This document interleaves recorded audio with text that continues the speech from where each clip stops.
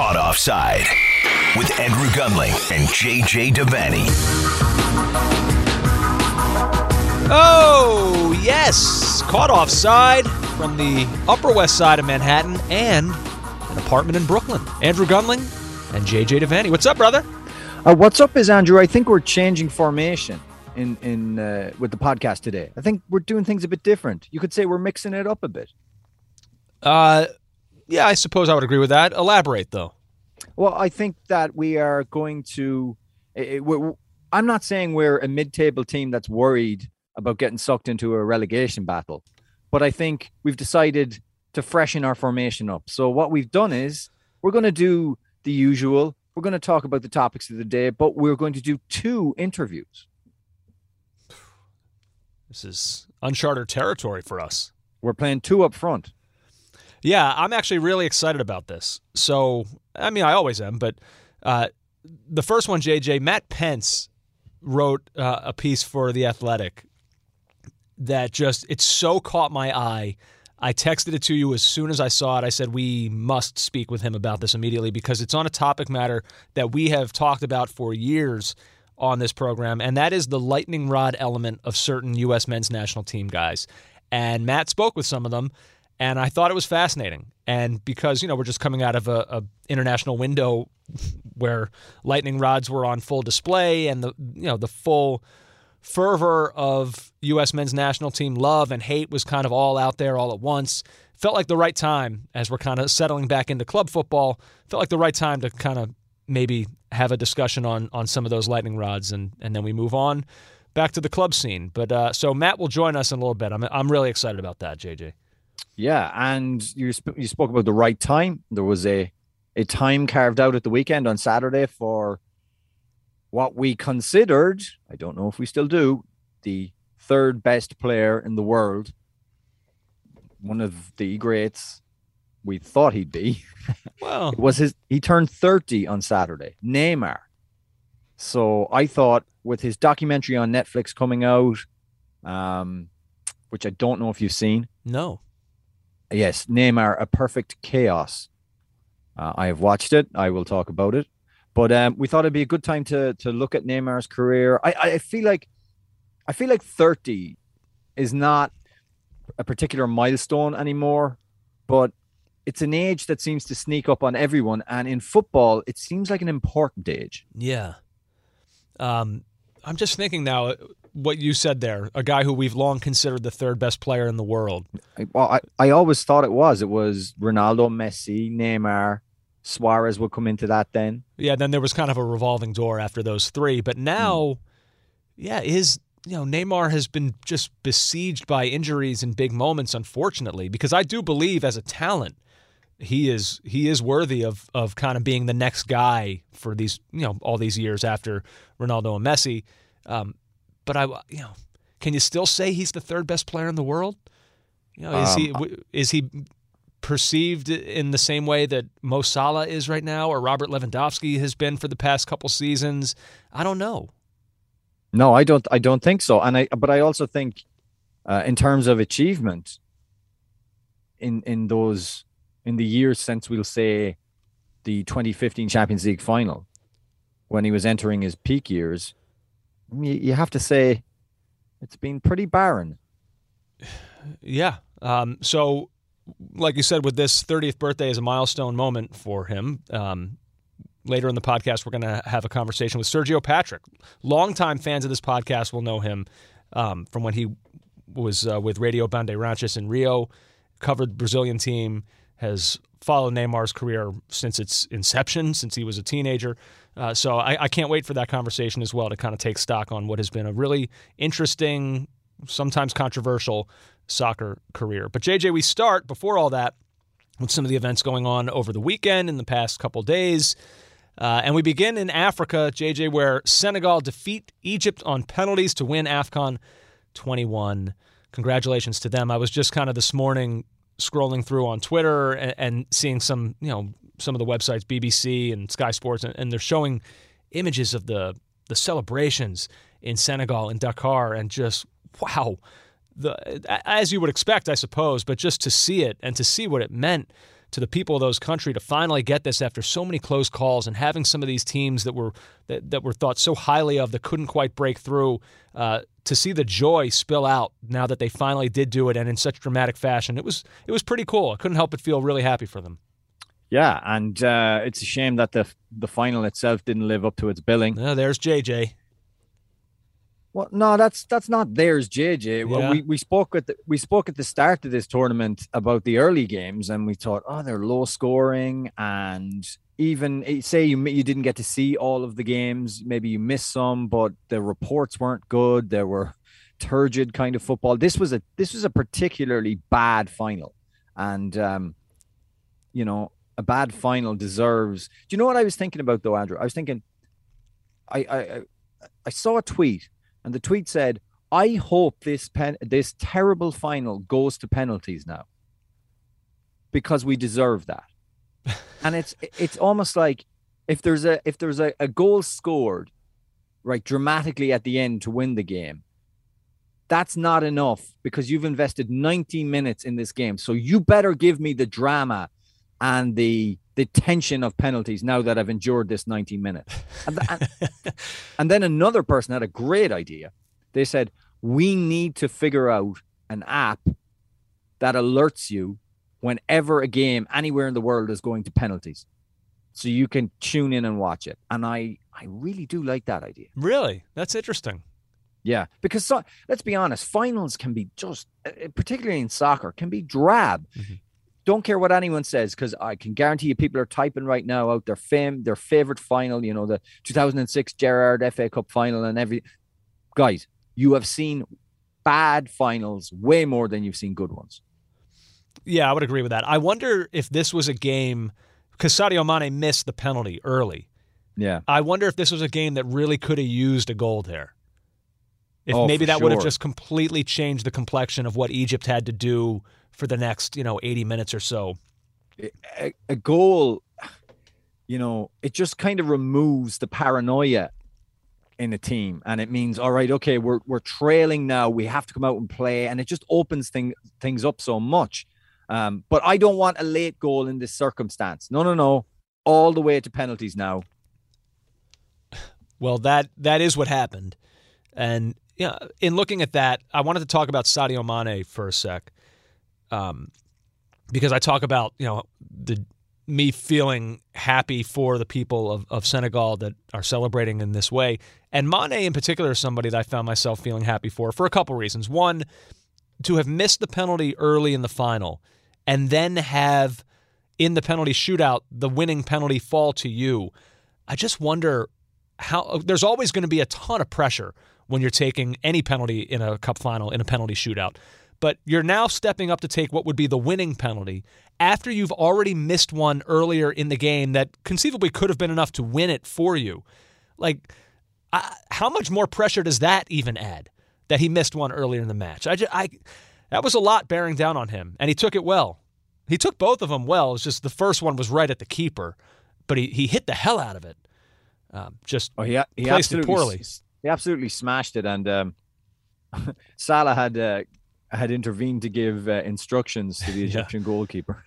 Yeah. But like Mane in particular, I was reading this, I think it was at the BBC, where Mane had a penalty saved in the quarterfinal shootout defeat to Cameroon in 2017. 2 years later, he failed to convert in the group game against Kenya and in the last 16 tie against Uganda. So like there's a history in this tournament of this great player missing key penalties. And then he missed one in the final. So, man, for him to get the winning one after kind of having to shoulder the load of all of those previous misses. And, the other thing with him is all of this Liverpool success, like he's obviously been a massive part of it. He's a great player, one of the great players in Europe. But he's always been a little bit under the radar. I wonder if you feel that way too, between Salah, certainly, but even Virgil van Dijk, like it felt like Van Dijk came aboard and that was the missing piece. And for Mane to then get this trophy playing against Salah's Egypt, it felt almost poetic in a way. I'm not saying that there's this rivalry between them. I don't get that sense. But, for Mane to have this moment after kind of being sitting in the back seat for these years with Liverpool. It was, I just, again, felt good for him. I don't know. Sometimes you see a player go out and perform for his national team, and he's away from from that usual environment in which you see him, the red jersey at Anfield, and I don't know. It freshens things up, and his face holding the trophy, those were great pictures and great moments. Did it bother you what he said afterwards? What did he say afterwards? He said, "It's the best day of my life and the best trophy of my life. I won the Champions League and some other trophies, but this is a special one for me. This is more important for me. I'm happy for myself, my people, and all of my family." Well, considering how he views his country, playing for his country, and also just has a sense of his role as a very moneyed celebrity athlete, considering all the things we know about him, it doesn't shock me that he would say that. I mean, winning anything for you. Ask Paul Pogba. I guarantee you if Paul Pogba won a Champions League for Manchester United, it wouldn't mean anything close to what his successes with France have meant to him. I agree with that. I don't know what it means for him to be playing for Manchester United sometimes. If you were watching on Friday night, and we'll get to it, not a lot. A couple other things on this final and this tournament. Any thoughts, JJ, for Egypt in the penalty shootout? They elect to have Salah go fifth, never gets to take his shot, presumably their best penalty taker. Is that when you do over, if you could? Yeah, absolutely you do it over. You have to get him in the penalty kick area sooner. You have to get him in that rotation way sooner. Yeah. Where would you put your best penalty taker usually? First? You would, okay. Yeah. Get things started on the right foot. Get things started on the right foot. There was all sorts of debates raging about penalties, and Jamie Carragher had one, which is even more prescient than who's taking the first penalty. But he said he'd heard of teams that have won the toss to take the first kick and have deferred, which we know, statistically, we know the first kick is vital, and you convert it, you are well on your way. So that's things like that. But I often wonder, they have in a tournament, what you're supposed to be, you've timed. This, penalties usually in soccer are kind of, in club soccer and particularly, apart from the odd time, they're kind of a side issue. They're not the most important thing, but right. In tournament soccer, in international football, you have to have your system right. And it seems absolutely mad that Mo Salah would be so. Well, I mean, he wouldn't get to take a kick. Yeah. Your best player doesn't get to take a kick in the most in the defining moment of the game. Makes no sense. Yeah, I would agree with that. Speaking of Salah, he says that he's ready to go Thursday for Liverpool. Like there's no lag time here. Get me back on the field. I could understand that of him just wanting to be like, this brutal memory of losing a cup final in that way without me getting to take a penalty in the shootout. Like, just get me back out there so I can just get right back to playing again. No, 100%, and we welcome him back. I'm sure you do. Let's go from that now, JJ, to England. Busy FA Cup weekend. I know you've been all in on this FA Cup. It's really nice to see. I've really been enjoying it. I need I say this in all honesty. It's not just a lack of a title race, really, in English football, though. I get Premier League weary, and I like just different things. And, whether it's the Milan derby at the weekend or the FA Cup, I need freshness, Andrew. I need to mix it up. Well, you got that over the weekend.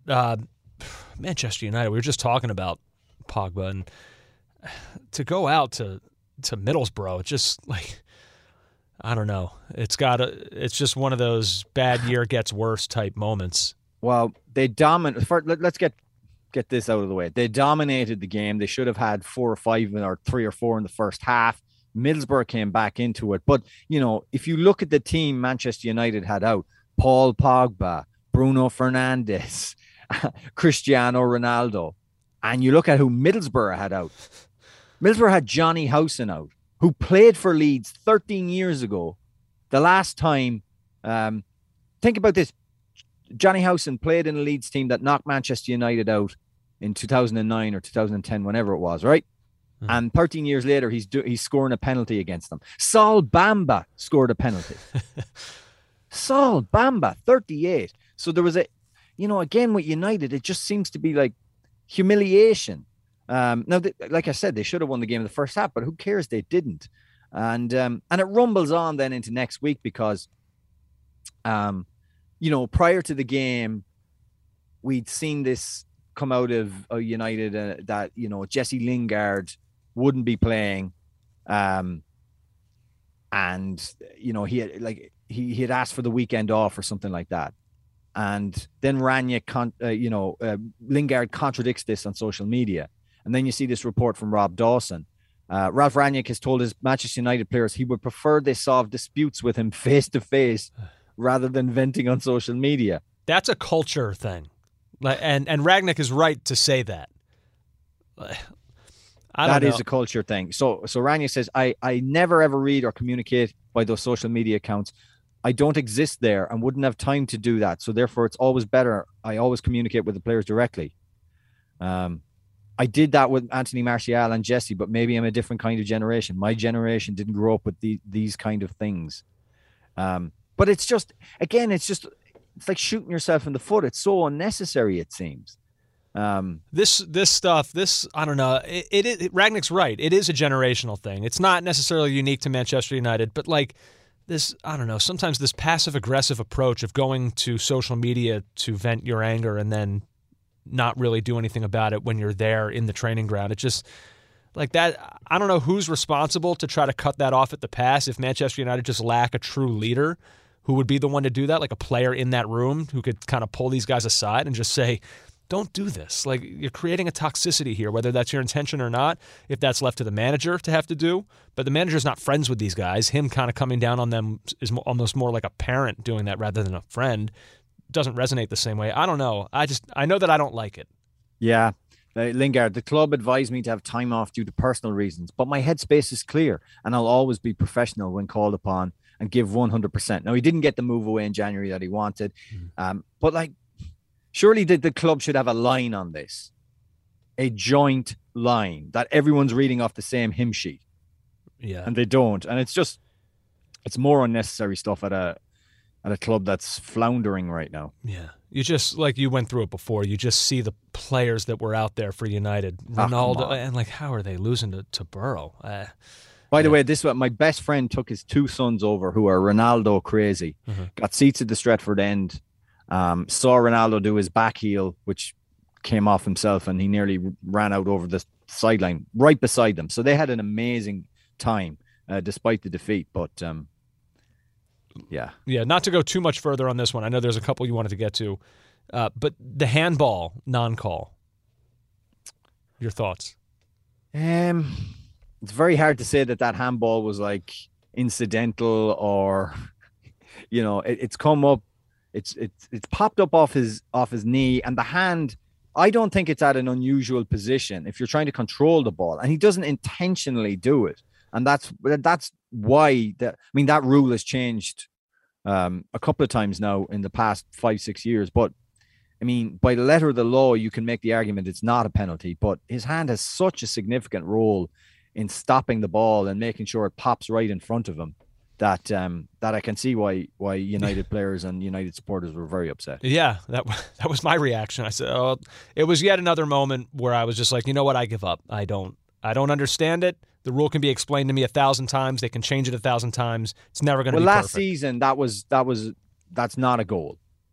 But this season, and a handball that's not intentional coming off, especially when it's bounced up off the knee, you can, that's in the lead up to a goal that doesn't necessarily rule the goal out. Yeah. JJ, Chelsea, your European champions, narrowly escaping Plymouth Argyle. Yeah. Didn't see it, to be honest with you, Andrew. I was focused on the other games, but that one could have gone badly wrong. Penalty miss with Hardy seeing his penalty saved with 2 minutes remaining. So yeah, again, Chelsea kind of get off the hook there, and a game that we thought, because Chelsea were at home, this will be nothing. You got to give credit to Plymouth Argyle coming to Stamford Bridge and giving Chelsea such a scare. This is small-minded, but bear with me. Chelsea almost losing to Plymouth Argyle. Chelsea they just won a Champions League. Fifth tier Boreham Wood beat Bournemouth. Like, can this stuff happen in other sports?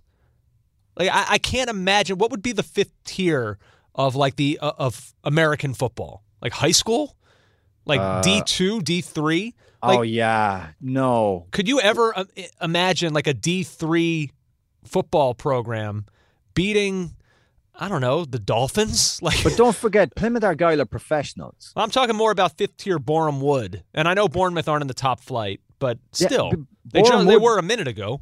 But that's the genius, I suppose, or not the genius, but the strength of the pyramid, Andrew. Boreham Wood will have players who were at academies, top academy players, and they just have dropped down the divisions. They weren't good enough to make it. It still doesn't mean that the non-league football isn't strong. They play twice a week as well, or maybe depending if they're in cup competitions, they might play 3 times a week. And some of them are on part-time contracts. It's still a professionalism of a sort. Whereas if you there's no real American comparison. Yeah. Also, the difference in physicality between the top NBA team and even one of the top college teams is just night and day. Yeah, I just find it fascinating because I think it's unique to this sport in many ways. It's fascinating to look at what Chelsea had out. Mason Mount, Jorginho, Kovacic, Hakan Ziyech, Lukaku, Callum Hudson-Odoi. You're right. It shouldn't be close. But here we are. But soccer is much more. It's much more of an even playing field. 11 men against 11. That's still 22 professionals out on the field. And I saw Lukaku coming in for a lot of criticism as well. Again, because of the nature of the opposition. Again, because Chelsea were at home. And again, because he didn't score. You were teetering right on the edge of some like Ron manager speak there. Wow. 11 v 11, 22 men on the field. Jumpers for goalposts, wasn't it? Let's see, a couple more quick ones. JJ, West Ham, you talk about Chelsea narrowly escaping. What about West Ham against Kidderminster Harriers? Yeah, and Kidderminster were by far and away the better team for most of the game, and were just, Andrew, if one of their players had just tracked Declan Rice, just got goal side, just discouraged him even slightly, but they didn't, and it was late, and there was, I want to say, a party atmosphere at Kidderminster's ground. I think they thought they had the supporters certainly seemed to think they had the job done, and Rice it's a really good goal. He just comes inside and rockets it home into the roof of the net, and it goes to extra time, and Jared Bowen finds a way to score. Yeah, and West Ham advanced. We should mention while we're talking about West Ham that the video of Kurt Zouma that came out that has made international headlines. As I was getting messages about it last night from people I know that haven't watched a soccer match in, I don't know, years, ever. Disgusting. I don't even, there's no hot take here. There's no, it was, going to be hard to root for that guy. I would think even West Ham fans would feel that way. To watch a video of animal cruelty in that way, I don't know. Well, not an easy guy to root for ever again. It's disgusting. It's deplorable. To anyone who treats an animal like that should have the animal taken away and rehomed into a caring, loving home. Of course. And I cannot believe the Met aren't taking criminal proceedings against Zouma. They have the video, they have the evidence. It's crazy to me, absolutely crazy. And I think there should be a suspension for this. To harm or to hurt a living creature an animal, defenseless animal. Yeah. And but again, Andrew, there is I'm glad to see the outcry that there has been on social media as well. But it's always seemed to me that there's been a certain we often hear about stray cats being abused. There just seems to be a perniciousness about violence against cats. You can just get away with it, because a cat's not, it's not on the same tier as a dog. I genuinely feel that a lot of people think that way. And Zouma shouldn't have a cat. He shouldn't have a pet, period, if that's the way he treats them. Slapping the cat in the face, kicking it across the kitchen. Just appalling. It was disgusting. Finally, wanted to close out, JJ, as Frank Lampard makes a really nice first impression at Everton. 4-1, they beat Brentford. A couple set pieces, corner kicks, they looked good on those. Mistake from Brentford on the second one, but a brilliant goal from Richarlison on a great ball from Alan. And 4-1, Everton in a tournament that, I mean, we say this every year, but a tournament that they would love to make a deep run in, certainly, now more than ever, maybe. But a nice win for Frank Lampard to get things started. Yeah, a really good win. I watched that game. Brentford were poor, but Everton just needed a win from somewhere, and to do it in an emphatic style was really, really good. Everton remain absolutely fascinating. Another fascinating thing that's come up, I don't think we have even time to talk about it, but it's called the Lampard transition, Andrew. Something that happens in interviews where he goes from jovial to serious very, very quickly. I did see that. Yeah, and I think we have audio of that where he did it with me about 5 years ago when he was playing for NYCFC. Oh, I'd have to dig that up. Yeah, can you look for that, and we'll have it for next week? Yeah, of course. Yeah, and we'll see, can you notice it in the interview as well? And the final thing for me, you talked about Boreham Wood. There was an amazing moment, TV moment, where prior to the game, Ian Wright talked to Boreham striker Adrian Clifton, who Wright had met 13 years ago in prison as part of a Sky documentary about the rehabilitation of young men in English prisons. And he went out, he straightened out his life, he got a job, he ended up playing semi-pro for Boreham Wood, and then he's playing in the FA Cup. And who is commentating on that game, who's in the studio analysing it? Only Ian Wright. And so at the end of the game, Clifton said, thank you. What more can I say? Thank you. There is hope. And they did a lovely little piece prior to the game, just a little vignette, little segment of Wright then 13 years ago speaking to Clifton in prison, and Wright now at Boreham Wood Stadium talking about how he had mentored Adrian Clifton and rehabilitated his life. And it's one of the most touching things you'll ever see. So touching, Roy Keane touched him, patted him gently on the knee and said, "Well done, Righty." Ooh, wow. A rare moment of emotion from Roy Keane. Indeed. I will put that up on our Twitter and our Instagram so you can look at it. Ian Wright, Andrew. Ian Wright he's one of the good ones. Nice. Well, I'll tell you what. Let's go ahead. We're going to take a break. When we come back on the other side, like we had talked about at the start of the show, Matt Pence of The Athletic has a fascinating piece up on their website about lightning rods in U.S. men's national team soccer culture. How do they get to be that way? How do they feel about being considered that? Really interesting stuff. We look forward to talking with Matt about all of that. More Caught Offside still to come. Don't go anywhere. Oh, back now on Caught Offside. JJ, we talked about this before the break. This was, sometimes you're scrolling through Twitter, you're seeing things pop up, and something will catch your eye. Oh, yeah. And instantly I saw this article from Matt Pence of The Athletic. As soon as I saw the words lightning rods in the article, I was like, oh, yes, I know what this is about. And sure enough, it is about the rich developing history of lightning rod talent on the U.S. men's national team. We thought the article was fascinating. Right away, we said, yep, we have to speak with Matt Pence about this. And he's kind enough to join us now to talk a little bit more about this article in The Athletic. Matt, what's up? How are you?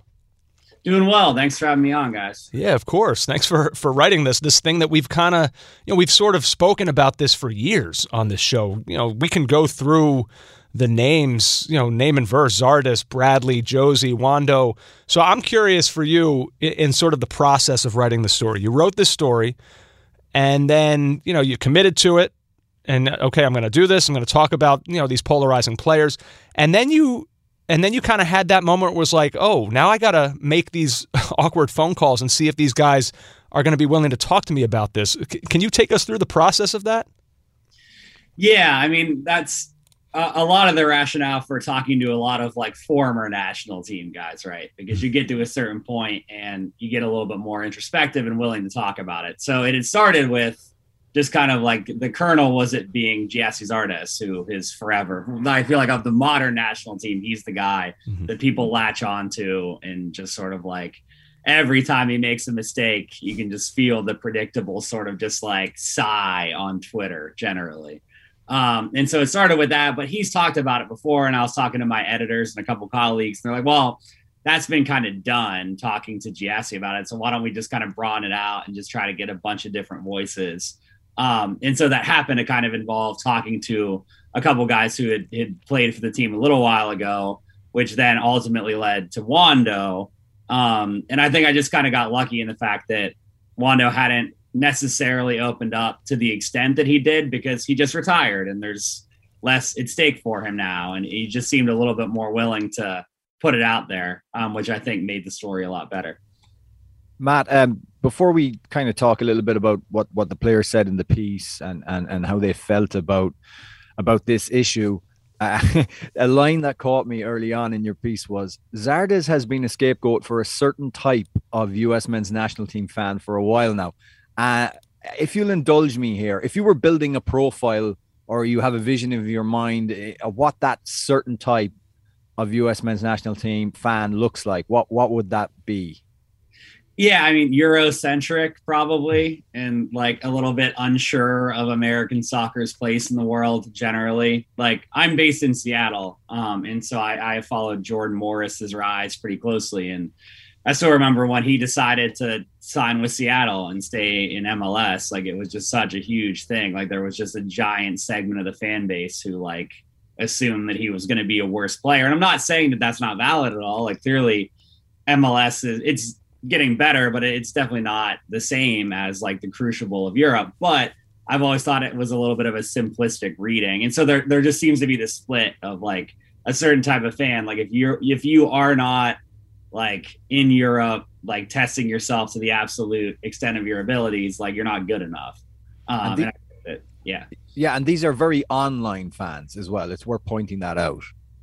Yeah, for sure. I mean, a lot of this is kind of like about the extremely online fan, but I do think it exists though in general too. Like I do think that your average sports fan, like I try to get into that in the story too. It's like everybody has had the sensation of the one guy on your favorite team who makes you groan and drives you crazy. And so that part is not necessarily just online fans, but the criticism is for sure. Yeah, I'm glad you bring up the online element of this, because that was something I wanted to go a little bit deeper into. Because one of the common threads throughout the story is social media. And, you know, it's a shame because in theory, like it could be so cool, like being able to just have this platform where you can so easily interact with these superstar athletes and these players and these heroes of yours.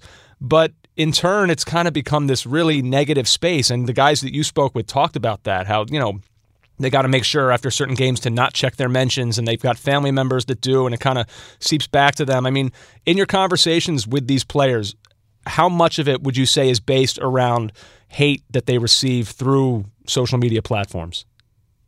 Yeah, I mean, that's something that I got into a lot with Jonathan Bornstein. And he talked about how, because he's had a long career, he's still even playing for the Chicago Fire in his late 30s. So he has kind of seen the scope of it. And we talked about how, like, whenever he was breaking in with the national team in like 2009, 2010, that was really when social media was starting to pick up. And he kind of like very like honestly was like, yeah, I was really blown away by like, how can these strangers be so mean to me?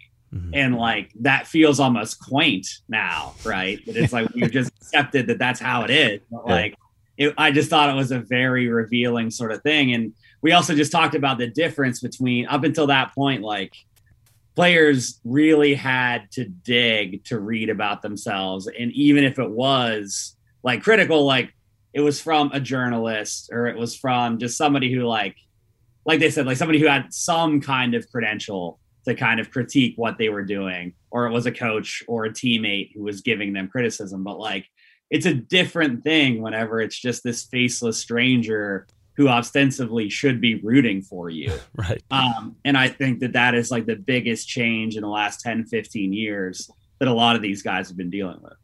There's among many of the interesting elements in the piece, there is the club versus country dynamic. And Tim Ream talks about Fulham And he says, yeah, you still get interaction for performance on on social media, but he said like it's less hysteric, and that's because fans and supporters get to see you 3 times a week.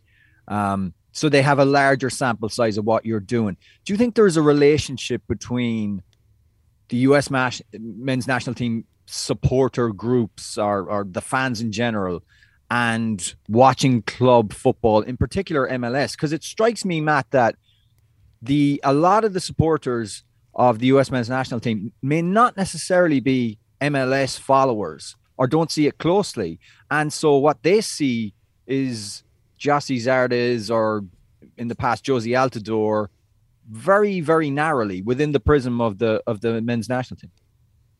Yeah, I think there's something like the sample size thing is definitely a real thing, I think. And it's just a lot of it is just familiarity. Because another thing, like I didn't even have this in the story, but another thing that Bornstein talked about was that like, yeah, like in the club game, like you're there all the time and you see a lot of the people, even the people who are like very online, like you see them in the stands of games often and like you interact and there's just, you break down that barrier of it being this like faceless stranger on top of just the fact that it happens way more regularly and there's a bigger sample size and people get less. It's just less like bipolar in terms of how you engage with it. Whereas the national team, yeah, I mean, I think the U.S. men's national team, like I feel like its fan base there are like a lot of elements that make it like it's almost designed to be this sort of very up and down style fan base. Like it's a small sample size. Like it is like it's nationalism too, to an extent, right? I mean, national pride is a different thing than engaging with your local club team. And there's a lot wrapped up in that.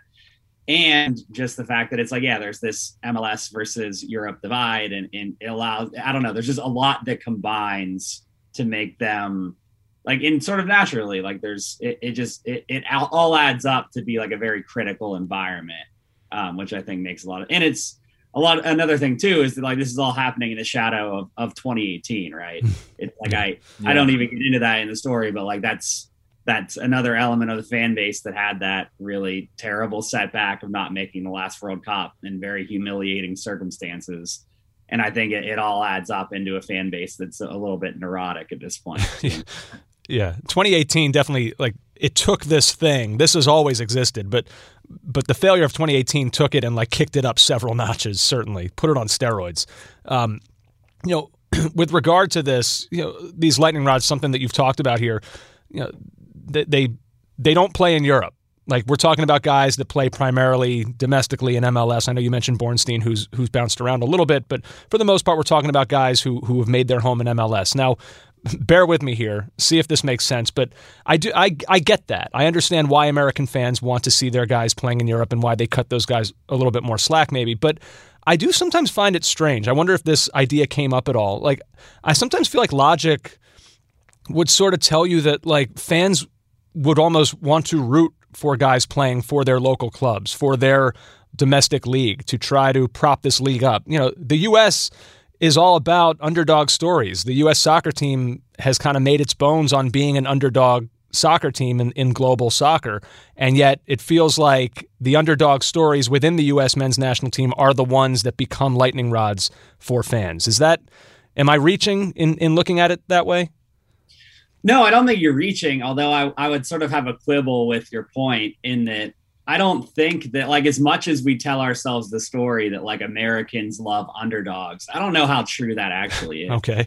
Like that's something that like people like love to say and they love the idea of it. But like, I just think that the American sports fan likes being the best. They like having the best league here. They like rooting for the winner. And as much as we tell ourselves this story about like how collectively we love the underdog, like maybe in theory, but I don't know. I just think that like we are so conditioned to following the best of the best. And so there exists this sort of, I don't know, this complex when it comes to these guys who aren't playing in the best leagues.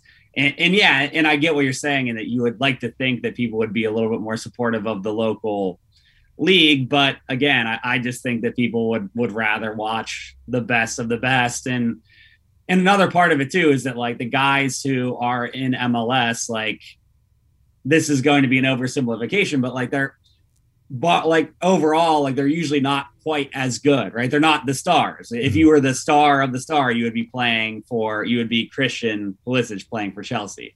And so these guys who become the lightning rods, A, they're in MLS, and B, they typically have a flaw that's easy to pick on.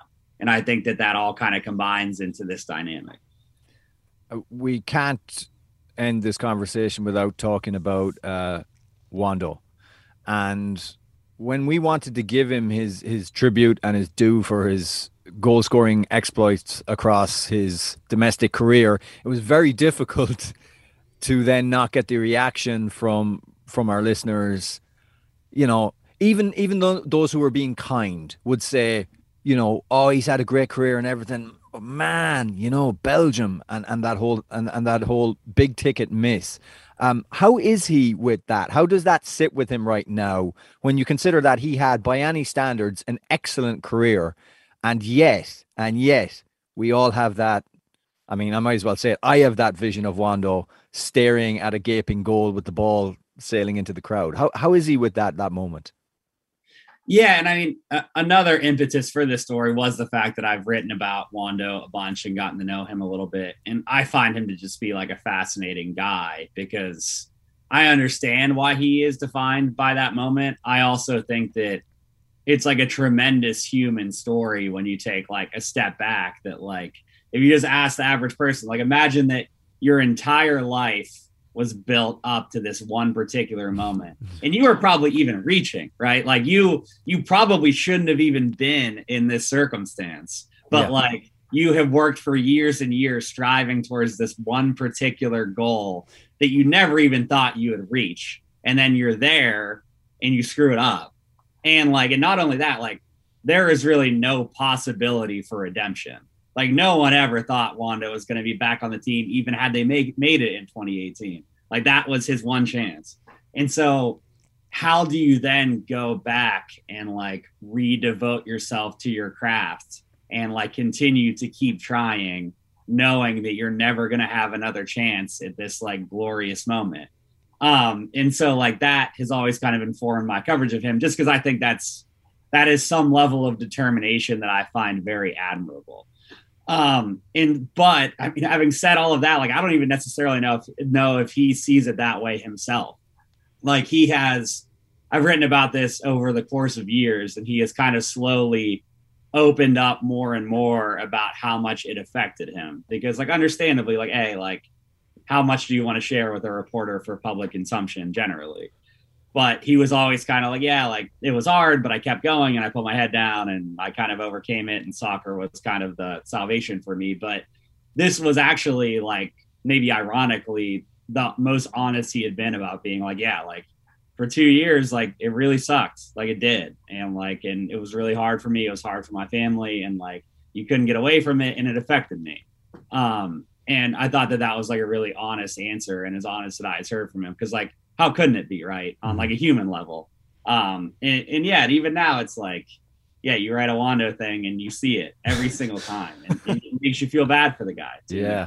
Yeah.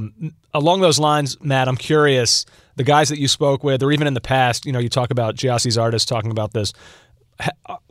Are they aware of these perceptions of them? Like, do they know that they are lightning rods? Like when you talk to Wando, was there an initial conversation where he was like, wait, not everyone gets this treatment? Like, did Zardes, like, does he like, Tim Weah doesn't see this online? Did they have to be kind of almost told that they were lightning rods?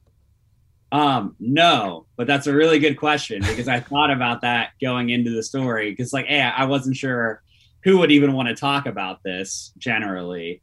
But every single person I reached out to, they got the premise immediately. Mm-hmm. Like they very much understand like how they are perceived. And I thought that, yeah, that's a really good question, but yeah, like they know for sure. And that informs kind of how they feel about all this. Last one from me. How clever was it for US Soccer to decide to take all the pressure off these players and appoint a lightning rod as manager? Yeah, well, I mean, I think it's always going to be the thing, though, right? Like, I mean, Jurgen Klinsmann was coming completely the opposite way, Eurocentric fan, and it's not like he was beloved in any way. No. So, but Matt, can he get?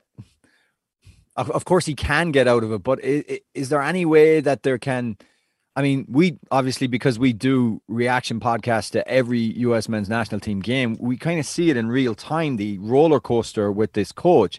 It's either people aren't mentioning him and they're talking about the players and a good performance, or it's a bad performance and it's all about Bearhalter. Is there any way you can navigate out of this? Probably not, just knowing the fan base for what it is. The way to get out of it is just to continue to win and make it up and like make a run to the semifinals. Like that's the way to get out of it. I would point out that I think it's a little bit different in that, fairly or unfairly, like I think like the coach of the national team kind of knows what they're signing up for. Right. Like that's part of the job, is to like soak up all this criticism. And that part of like the backlash, I don't know about backlash, but the reaction to this story, like a lot of people, like you might have seen it in the comments or on social media, like they almost prove the point of this story and being like, well, like they're well-paid athletes and this is what happens whenever you're a well-paid athlete. But to an extent, like they don't necessarily sign up for this, right? Like they're just really good at their sport and they like have this dream of representing their country at a very high level. And I think that's part of what makes all of this interesting and kind of like tragic to an extent, is like they didn't ask to become this, like they get turned into this scapegoat. Where and maybe that's me being a little bit unfair to Berhalter, because it's like that's not fun for him either, I'm sure. But I just think that like as a national team coach, I feel like you know what you're getting into to an extent that like the players to a person were taken aback by just sort of like the passion and the vitriol whenever they first got called in. Which I just thought was kind of an interesting dynamic.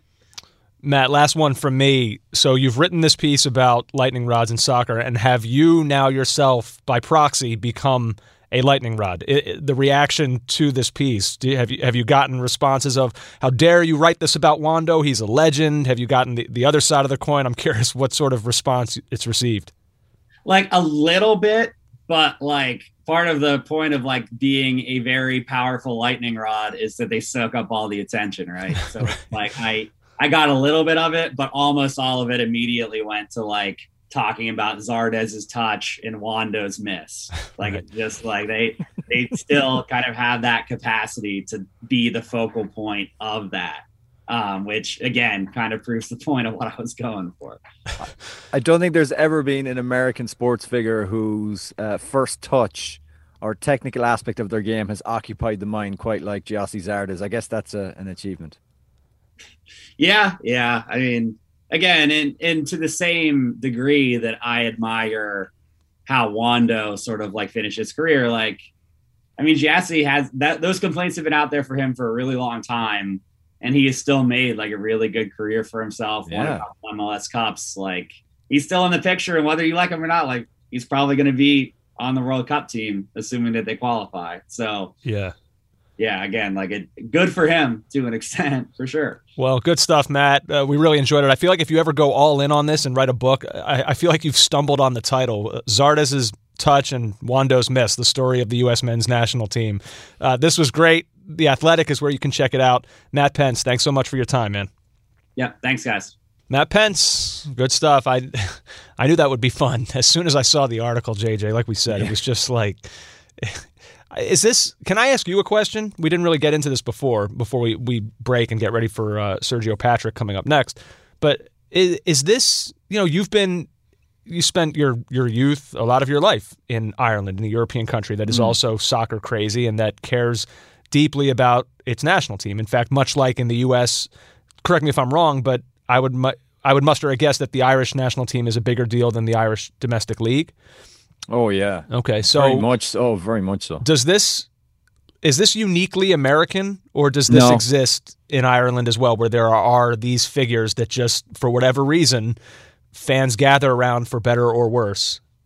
Well, I mean, in Ireland, just outside of the sporting context, like Bono should be the most celebrated Irishman of all time, and it's just, or one of the most celebrated artists. Let's calm it down a bit, JJ, but one of the most celebrated people in Irish life, and he just isn't. He gets tons of abuse. Mm-hmm.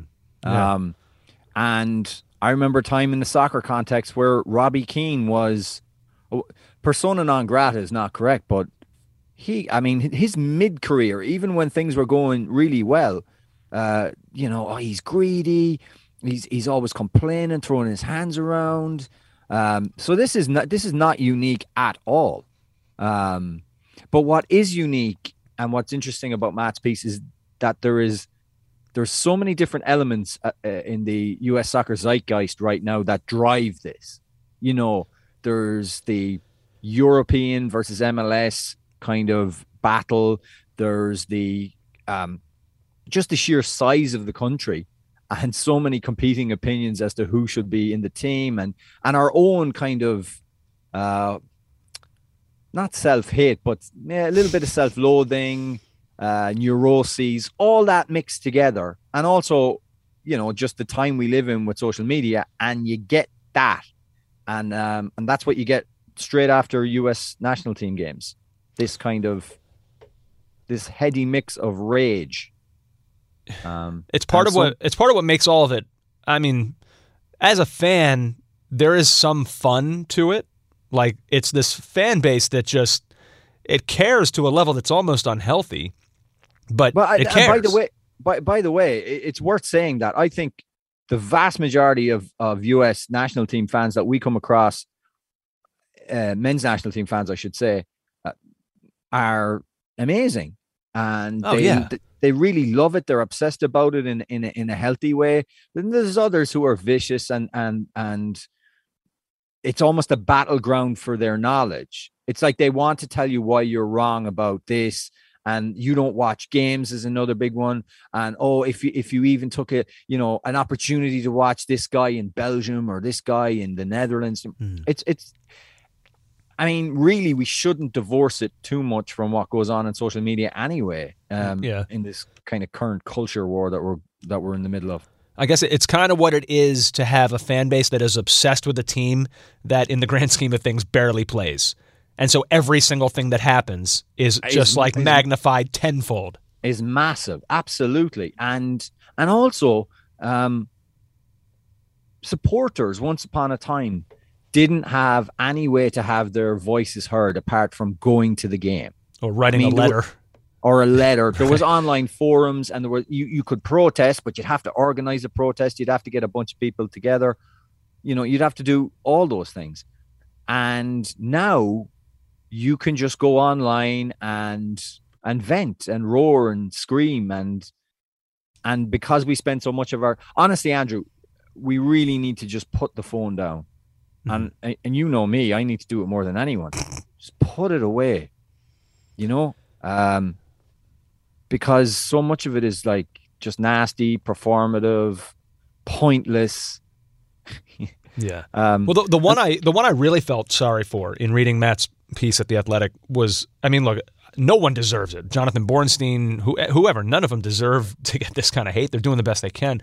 The Wando one feels particularly cruel in a way, because it's not like, with some of these players, there's this, the lightning rod element centers around the idea that they're, maybe they're just not good enough. Why is that guy playing for us? Yeah. With Wando, it's centered around what is essentially the worst individual moment of his career. And so, like with Zardes, it's not like, can't we do better at the striker position?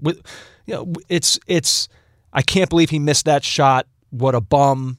Like it feels. It's also particularly like he didn't want to miss that. Like that was like Matt was just saying, that was the culmination of his professional life. Like, also a lot of fans and supporters, and I'm not talking about soccer fans in the US. I'm talking about the casual fan. Didn't know who Chris Wondolowski was. Yeah, I suppose. He wasn't obscure. Andrew, I would say that there is a lot of people who tune in to watch the national team because, like you said, it's the big thing to watch in US soccer is our national team. And I would say not now, but even back then in 2014, that there were plenty of people who knew who Landon Donovan was. They knew him particularly because he wasn't there. They knew about Clint Dempsey. They had, a kind of vague idea of this team, but they certainly wouldn't have known who Wondolowski was. And then they do the usual. Mm-hmm. Plays in MLS, Never heard of him before. This is what a bum. Right. And I think a lot of that I do think there's a lot of U.S. men's national team fans who don't watch very much or any MLS. I think you're right. And I think that that's a problem. That's unfortunate. Yep. Well, I'll tell you what. We're going to go from lightning rods domestic to one of Brazilian descent, JJ. A current soccer superstar turned 30 this week. We thought because of that it would be a good time to kind of go a little retrospective, look at his career, talk about has it exceeded expectations, met expectations, fallen short of expectations. We'll do that next. Neymar, JJ, we talk about him with Sergio Patrick in just a moment. Don't go anywhere.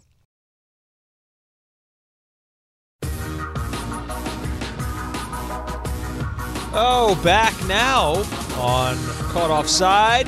JJ, we talked about this earlier. 30 years old. Neymar still, he's one of those guys who I feel like sometimes is kind of trapped in time for me. I just have like a very young view of him.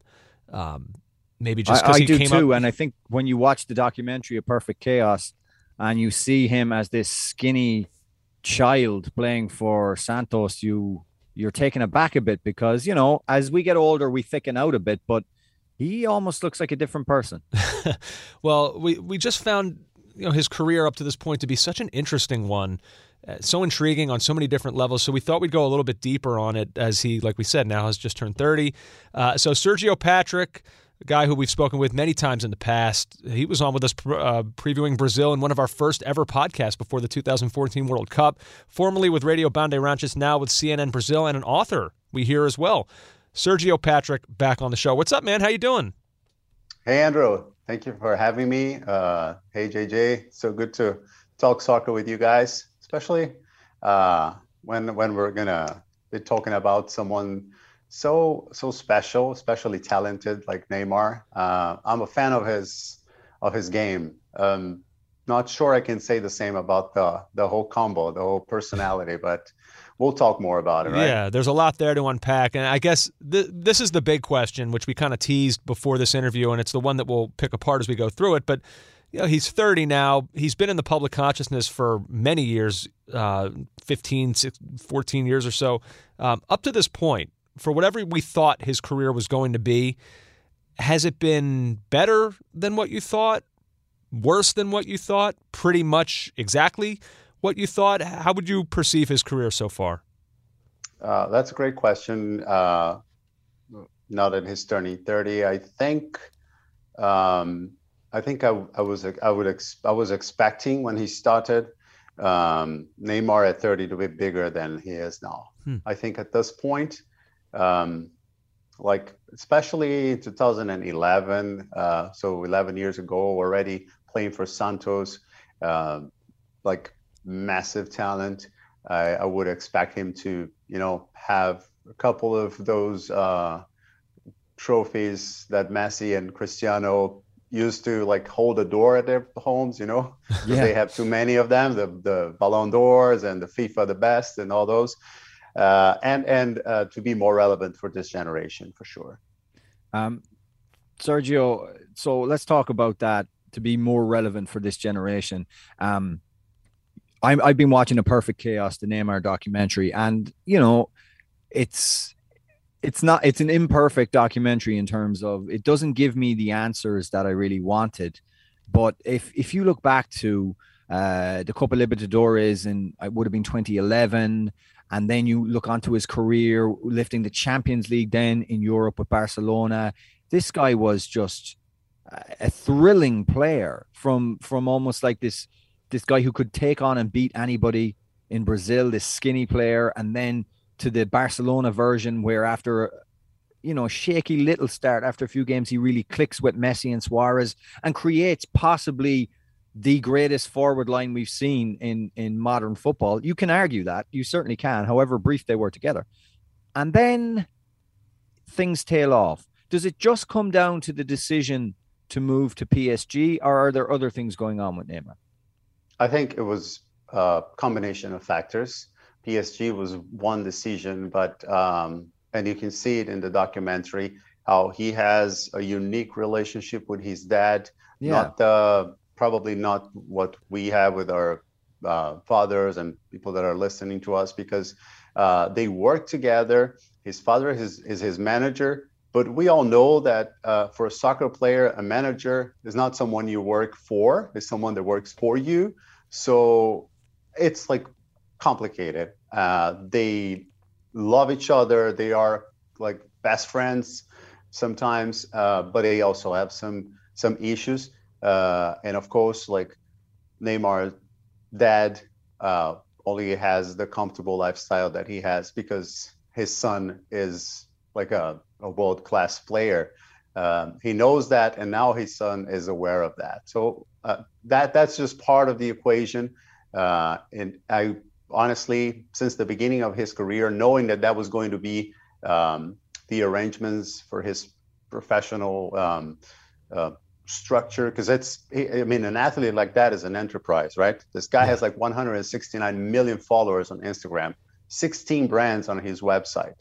So and you have that kind of relationship within your family. I think it was not just going to Paris. There was more involved. It was, and also like a person that was so talented so early in his life that he knew that like there was a very little chance that things were not going to go well. Right. So, and he never heard of anyone around him, from what I'm aware, of course, that like, like you shouldn't do this. Yeah, maybe try it a different way. It was always like, you're the best. You're doing everything right, man. The world's wrong, and you got this. And what that does to a person's brain, a person's head when they're like still developing as a teenager, as a young adult, I can't even imagine. I think of all the silly things I did when I was in my 20s. If I had all that, I think The Perfect Chaos is a brilliant title for his documentary, and it's also Neymar embracing sort of like the bad boy that he tried not to be for a while in his career, and now I think, at least from a brand perspective, they're like, you know what, if this is what's going to be, then let him be the bad boy, let him be the Perfect Chaos. He's still selling a lot, at least. Yes, and I think he has ball to play still, right? It does come across. It does come across, Sergio, that his father, throughout the documentary, he doesn't really talk about, well, this is our aims, our goals towards winning a World Cup or winning another Champions League. Obviously, the desire is to win a Champions League with PSG. It's the whole point of the project, the whole point to bring him there. But the father talks about branding all the time.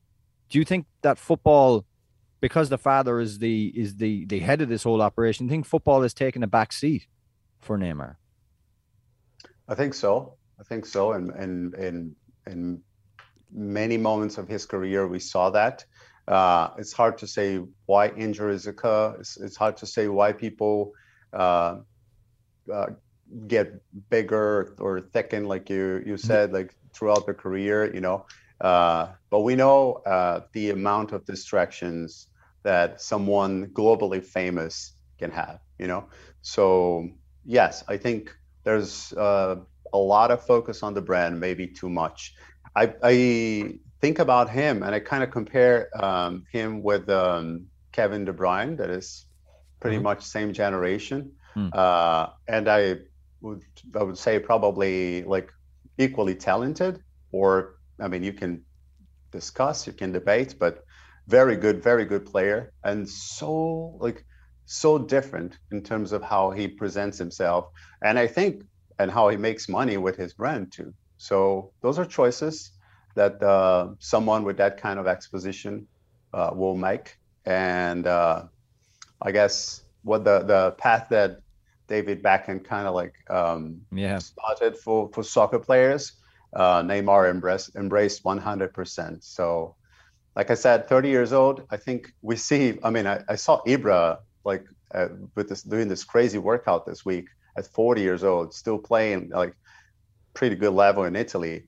I hope we'll still see good soccer, very good soccer, exciting soccer coming from Neymar. Yeah, I wanted to ask you about that. We talk about Ronaldo sometimes, Cristiano Ronaldo. When he turned 30, he never lost a step. In some ways, we sometimes look at his statistics pre-30 and post-30. He kicked it up a notch even when he turned 30. 30 was truly just a number for him. Mm-hmm.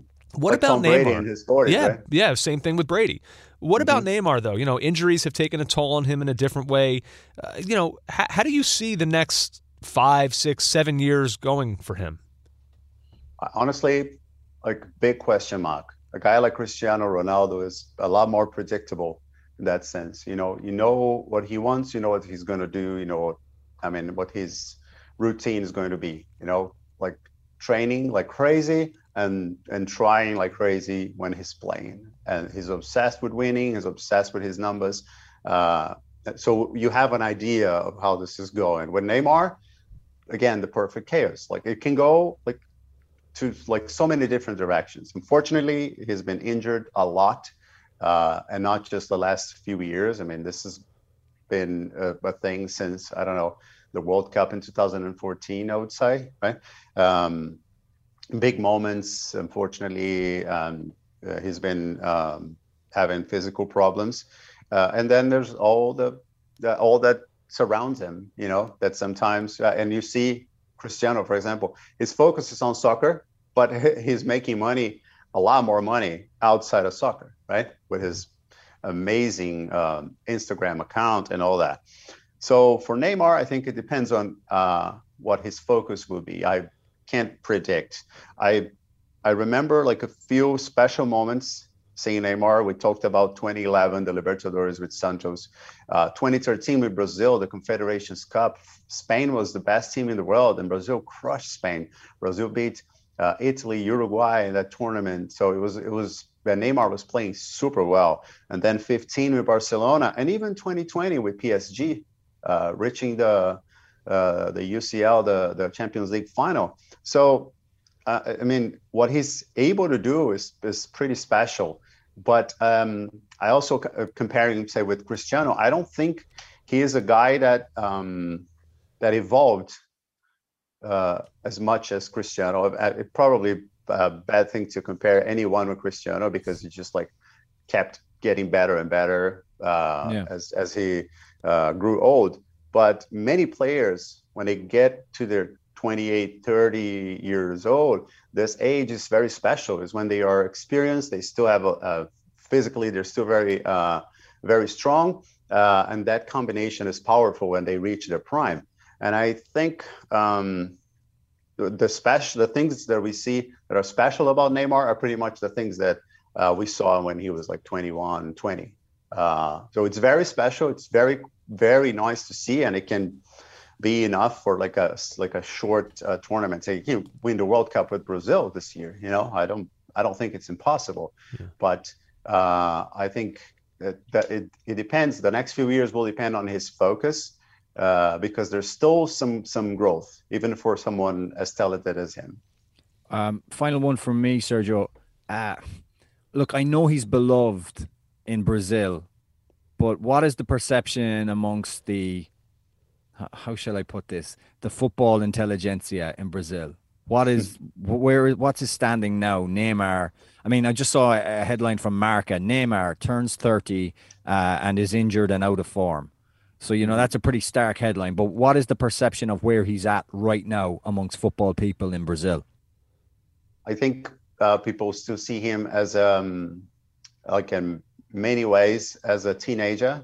And in the way he makes decisions professionally, at least soccer related, not talking about his brand, or also somewhat a professional side of the story, but and also I think someone that didn't really like the last few years were years when like the sports stars really like showed up as more than just like athletes and brands. They are activists. They are doing much more with their platforms.